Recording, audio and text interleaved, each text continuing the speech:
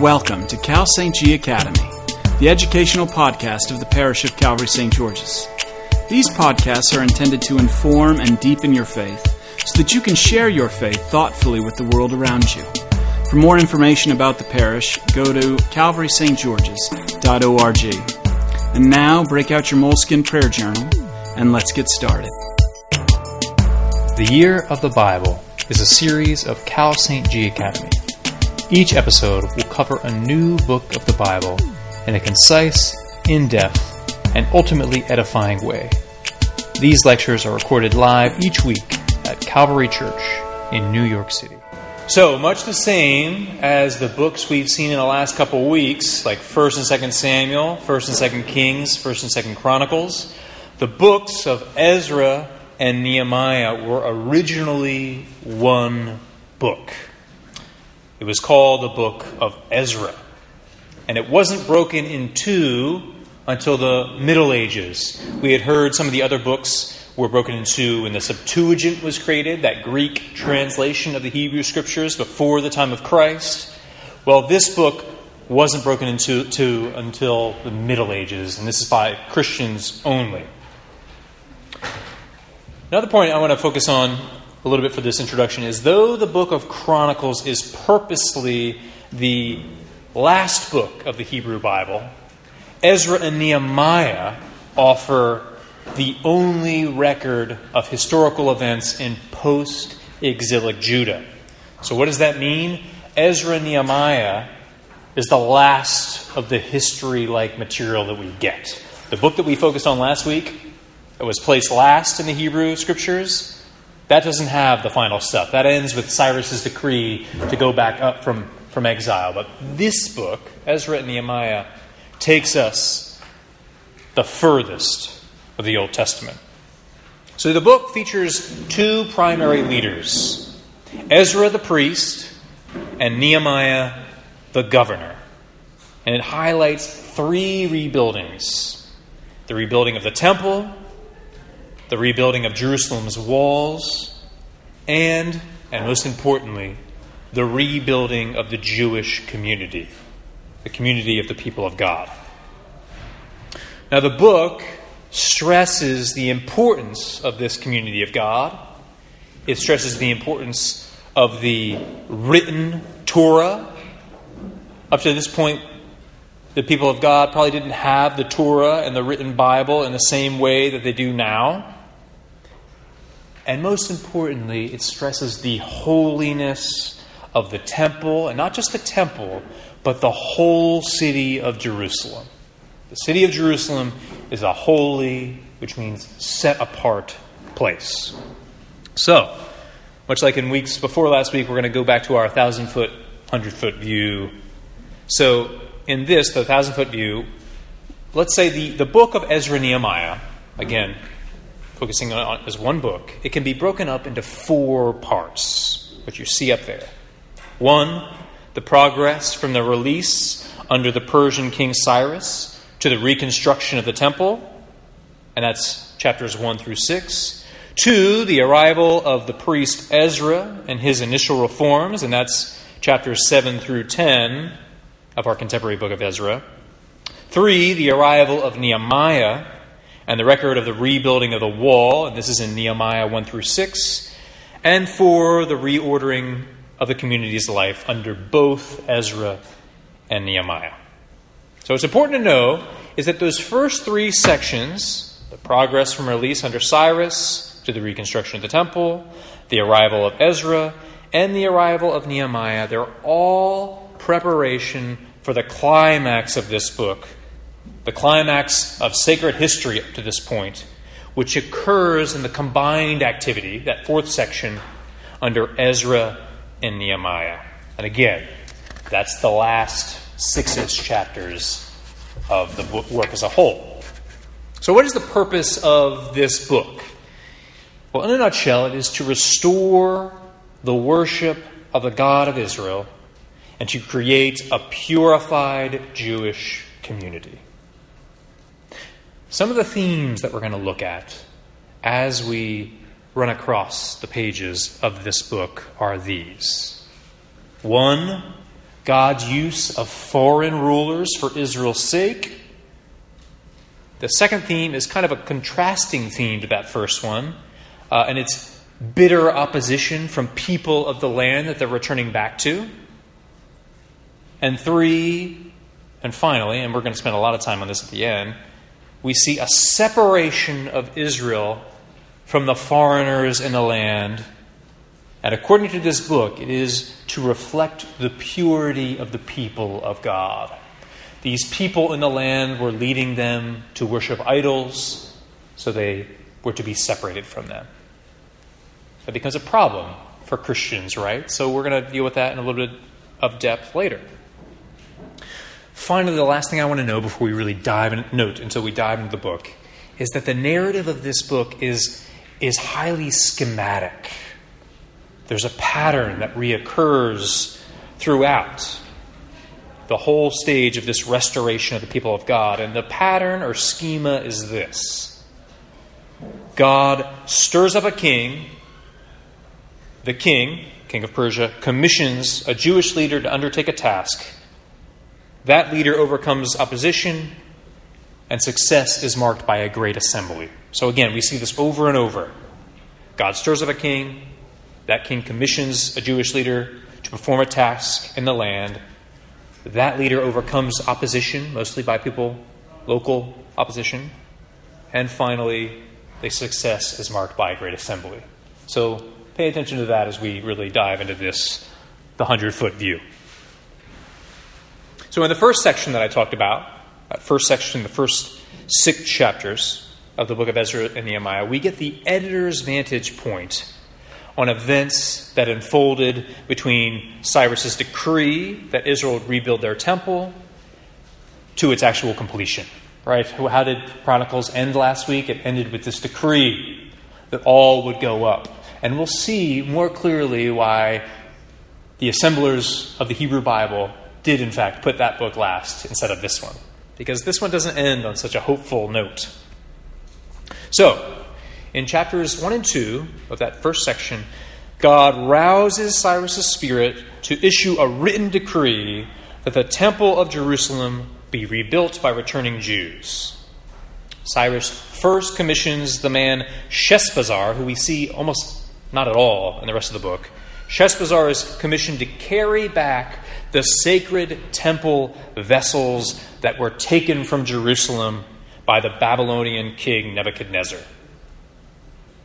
Cyrus then commissions a second group of 42,000 that are led by Zerubbabel, who we see quite a bit in the book. And Zerubbabel is the political leader, and there may have been messianic hope and expectation around Zerubbabel. Zerubbabel goes up along with the high priest Joshua, and they go up to rebuild the temple. In chapter 3, the Levites are appointed to lead the temple rebuilding. We heard a lot about the Levites last week, right? The Levites were the ones who work in the temple. The Levites in the line of Aaron, they're the ones who are at the temple. So here they are, they're rebuilding it. But the news that the temple's foundation has been laid spurs up enemies. This spurs up local opposition. The people who were in power in this land while Israel was in exile, they see this as a threat. And these enemies, these local enemies, they send a letter to the Persian king telling him that a rebuilt Jerusalem would become a hotbed of sedition. And this, at least initially, stops the temple rebuilding project. The king acknowledges the reply and orders the work to stop. And this is because this is not King Cyrus. This is a Persian king after Cyrus, who seems, at least according to the narrative, unaware of Cyrus's decree. So up to this point, we've seen the beginning of that scheme I mentioned just a second ago. God has stirred up Cyrus. Cyrus commissions Zerubbabel to rebuild the temple. And soon after, Zerubbabel faces opposition. And in this case, as in the others that we'll see, Zerubbabel is presented as someone who persists. When he's got word that he's to stop rebuilding the temple, he notes the written permission the now dead King Cyrus gave him to begin his task, and this new king, King Darius I, who initially stopped the rebuilding process, I guess looks for the document, confirms it, and orders the construction to continue. But not only that, he doesn't just order it to continue. Something is added to this. It's as if in a response to Zerubbabel's endurance, he is gifted the fact that Darius also adds that these local Samaritan people of the land, opponents, they must now facilitate the building of the temple with royal resources. So they got the exact opposite of what they wanted. They wanted this thing stopped. Now they have to contribute to it. And in the end, the project is successful. There is a public dedication, the end of that scheme, and the Passover is celebrated. So all this, the first 6 opening chapters, that is, sets the stage for the coming of Ezra the priest. Now, in chapter 7, Ezra is introduced as a distinguished scholar and teacher of the Torah in Babylon. And he, much like Zerubbabel, is commissioned by the Persian king to go to Jerusalem and assess Torah obedience in the land. When he arrives, he becomes immediately very distressed. Many of the Jews of the land, including priests and Levites, those who are rebuilding the temple, those who are facilitating worship there, they are married to non-Jews who participate in brutal religious practices. And this finding for Ezra sparks an impassioned, tearful lament. The people of God have just been recipients of unmerited divine mercy after an awful history of Torah obedience, and here they are. They've lapsed again. So the second section, the arrival of Ezra and his initial reforms, it ends with Ezra's attempt to remedy the situation. And his remedy to the situation is to call for the abolition of these mixed marriages, and he calls them to dedicate themselves to Adonai alone. So again, hold that in your mind. I don't really like that, but again, it's presented in the narrative as we're practicing idolatry. And that first commandment, right? No idolatry. I'm going to let that sit, and then we'll really wrestle with it toward the end. The third section of the book is the arrival of Nehemiah. And the third section records the rebuilding of the walls of Jerusalem. So we've had the rebuilding of the temple. We've had Ezra's initial attempt at the rebuilding of the community. And here we have the rebuilding of the walls to keep these people safe, to make it a city again. And actually, the one thing I want to mention before I go on, I was thinking about mentioning this at the end, but I'll mention it now. But to problematize Ezra's reforms, and even the building of the temple, when the temple is reconstructed, the people there who had gone back up from exile, who knew about the first temple, the people who didn't know about the temple, they rejoice. Here, the temple is back. But the people who are around at the destruction of the Solomonic temple, they weep and they mourn because it is not like the glory of Solomon's temple. So even at the end of that section, we're left with an ambiguous, okay, well, the temple's rebuilt, hooray, we've celebrated the Passover, but is it on the same level? There's almost kind of that question, are we still kind of the blessed people of God? And at the end of the second section, we also see Ezra's solution is to abolish the mixed marriages, and that solution comes about because of his reading of Deuteronomy, and it's ordered to him from the political leaders. But again, there's this kind of ambiguous note. Is this really working? And as we'll get to in future weeks, the prophets say other things. The prophets say, you shouldn't get divorced. The prophets talk a whole lot about how the people of God, God's chosen, will lead all the nations in the worship of Adonai. So we seem to have a dialectic here between what's being presented here, albeit ambiguously, and at times what the prophets say.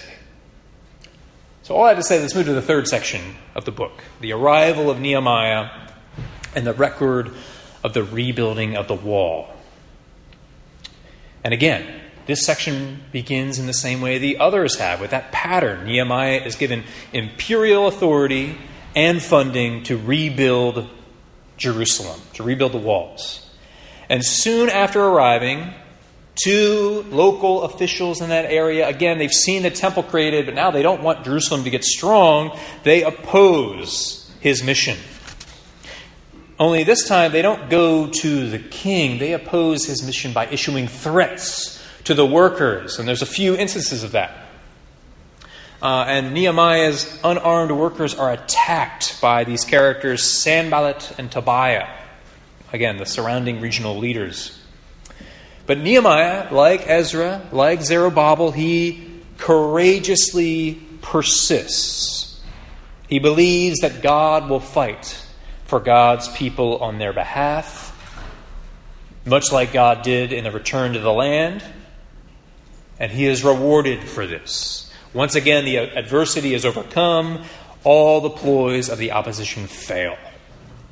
And by chapter 8 of the book in our Bibles, Nehemiah, everyone is gathered together at a national assembly at which our friend Ezra, who we met chapters earlier, he hops back on the scene and he reads the Torah to the crowd. Again, there's that assembly after the rebuilding of the wall. And they are presented here as united in leadership. Nehemiah, the governor, Ezra, the religious authority. Ezra's reading of the Torah reduces the crowd to tears because they know they have not lived up to the covenant, to the law. But instead of encouraging lamenting, Nehemiah says, you know what? We haven't lived up to this. We experienced exile because of this. And despite the fact that we've been returned to the land, given all this grace, we're still sinning, so to speak. But he says, let this be a day of celebration. Let this be a day of joy. For today we start anew. Today we begin again. So in that assembly, the people confess their sins. They plead for God to take seriously their present slavery, as they put it, under the foreign kings. So, they're thankful for the Persian king, Cyrus, etc. But we're still not autonomous. We're not our own leaders. They also renew the covenant. Like so many times before, they renew their commitment to God. And then finally, the book has, I must mention this, it's not very cool for the narrative, but there are lots of lists in the books and we have a list of families selected to live in Jerusalem, namely the priests, the Levites. There's a dedicatory procession on the wall that Nehemiah built, and it ends again, kind of the way that second section ended, with the community's exclusion of all foreigners and their gods from the assembly. But the book doesn't quite end there. There's a final chapter, chapter 13, where again, the results of the rebuilding project are brought into question. It's as if we're fast-forwarded to a time way down the road after this assembly has taken place. And what are the people doing? They're doing what they've done time and time again. They're sinning. The Levites particularly are sinning around the temple. The wall, which is supposed to Jerusalem as a whole is considered holy here. And there's, kind of like in Jesus' time, the wall has been turned into this marketplace where the true worship of Adonai is not the central thing. And it kind of ends pathetically on some level because Nehemiah says essentially, hey Lord, at least I tried. And then we're kind of led to an ending. So what do we make of this book? I do think that there is, at least the way the canon is formed, there's a purposeful dialectic here. This book, its focus is on the purity of worship, the worship of Adonai. And we as Christians, we believe in the Ten Commandments. We believe we worship the God of Abraham, Isaac, and Jacob, the God and Father of our Lord Jesus Christ, and that God alone. This book is really highlighting that need to worship God and God alone. But what do we do about the fact that, as we'll see in upcoming weeks, we'll see in the prophets this notion that the walls that we build to separate ourselves from one another, they are going to be cast down. This isn't even just in the New Testament. This isn't just Paul's letters or the work of Christ, right? With the division of the Holy of Holies is torn in two, and every Greek, Jew, all the nations are brought together. This is in the prophets. They're talking about this. But here we see the wall being built. Again, there seems to be this spiritual boundary between the Israelites and all others presented here. Now, what I want to really talk about here is that while a plain sense reading of this text might encourage, this seems to be encouraging xenophobia. I want to respect the mention of the thrust of the text. This really is about proper worship of Adonai.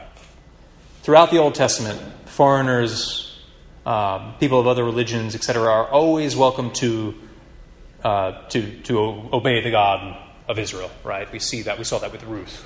We haven't focused too much on those instances, but there isn't this notion of you can never come in. At the same time, this does seem to be disappointing or hard. And again, that's not just like a New Testament imposition under the Old. We see this, and we will see this in upcoming weeks as we take a closer look at the prophets. So I kind of want us to keep that in mind as we move forward. I also want to mention those allegorical ways of reading Scripture that were everywhere before the time of the Reformation. The Reformation was a correction on only allegory. There is no literal sense of the book. But that doesn't mean you can't have both. So what is an allegorical way of interpreting this text? Well, if you remember my presentation from Joshua, and I'd recommend listen to that again. I spent a whole lot more time on this in that than I will today.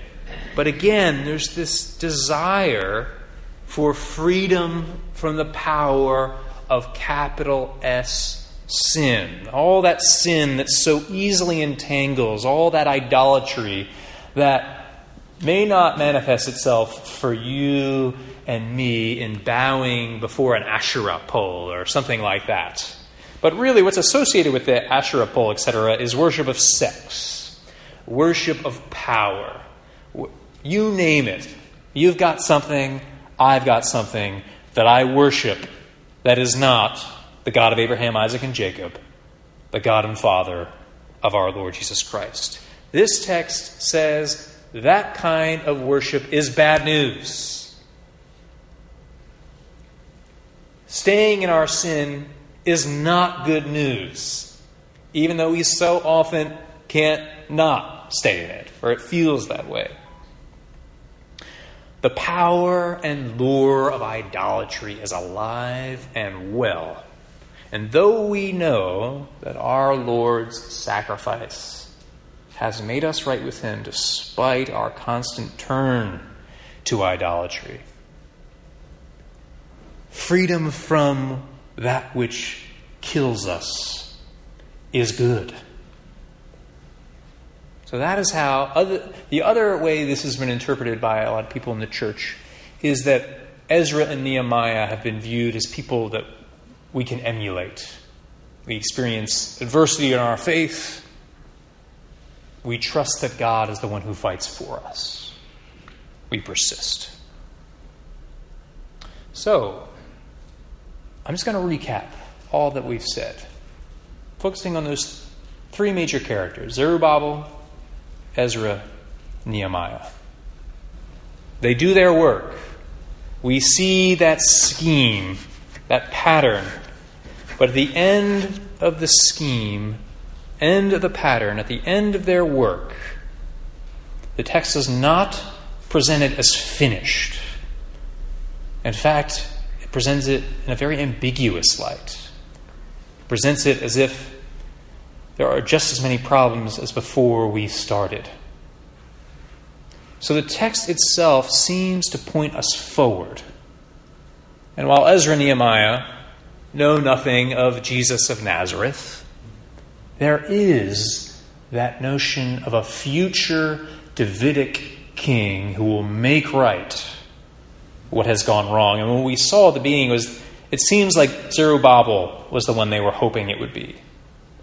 For whatever reason, there's no emphasis really on Nehemiah being that person. Or maybe there is a touch, but not like Zerubbabel. So, I think, particularly for Christians, and what we'll see in future weeks as we look at the prophets, is here we are, the last historical moment of the Hebrew Bible, and once again the people of God are in a mess. As the Old Testament, the Hebrew Bible, goes forward, there seems to be this turn from do this and you shall live to we need an intervention from outside of us, a Davidic king who will make right all that has gone wrong. And lest we want to be those who say we need to rebuild those walls, we need, no one's talking about this today, no mixed marriages. In our Lord Jesus Christ, He makes it clear that those dividing walls have been cast down. There is no more Jew or Greek, slave or free, male or female, but we are one in Christ. So that vision of the prophets that we'll see in upcoming weeks is made manifest in the work of the future Davidic king that is our Lord and our Savior. Thanks for tuning into this episode of Cal St. G Academy. All of these podcasts are recorded at live events and lectures hosted by the Parish of Calvary St. George's in the city of New York. Want to hear more? Stop by the church sometime and attend one of these events live. Or swing by one of our many services where we seek to rightly divide the word of truth week by week, with sermons that always point to where we end and God begins. Find out more about all of our events and offerings by visiting calvarystgeorges.org. And if these free podcasts have meant something to you, and you feel led to support our ministry, head on over to calvarystgeorges.org/giving and make a donation today. Thanks again, and we hope to see you soon.